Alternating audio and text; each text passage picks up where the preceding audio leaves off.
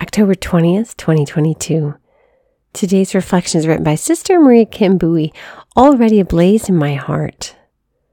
I've come to set the earth on fire, and how I wish it were already blazing, Luke 12:49.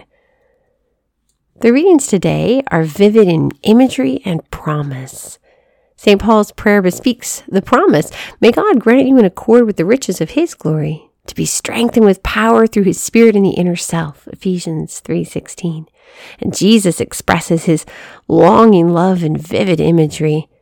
I've come to set the earth on fire, and how I wish it were already blazing, Luke 12:49.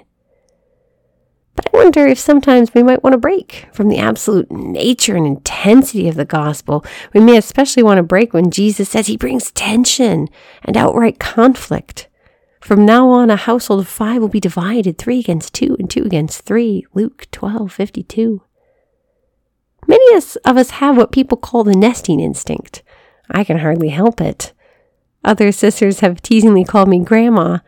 I don't mind, because it's true. I love being in and creating spaces where people feel nurtured and have what they need. I relish helping people feel loved, appreciated, and honored. In practice, though, I've had to do a lot of reflection and growth precisely here. What does it mean to create a hospitable, loving environment when truth and charity means having a tough conversation to establish better boundaries?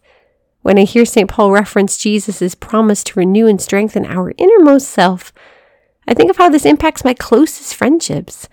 Those are the people who will feel the impact most directly when I allow the Lord to help me conform my heart to his way of mercy and love.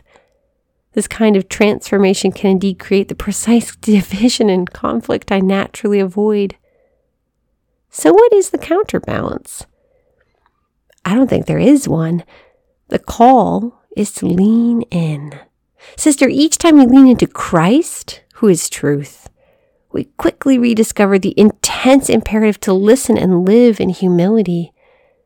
The more we allow ourselves to be evangelized by the beauty of the gospel, the more we realize how little we know and how much we need mercy.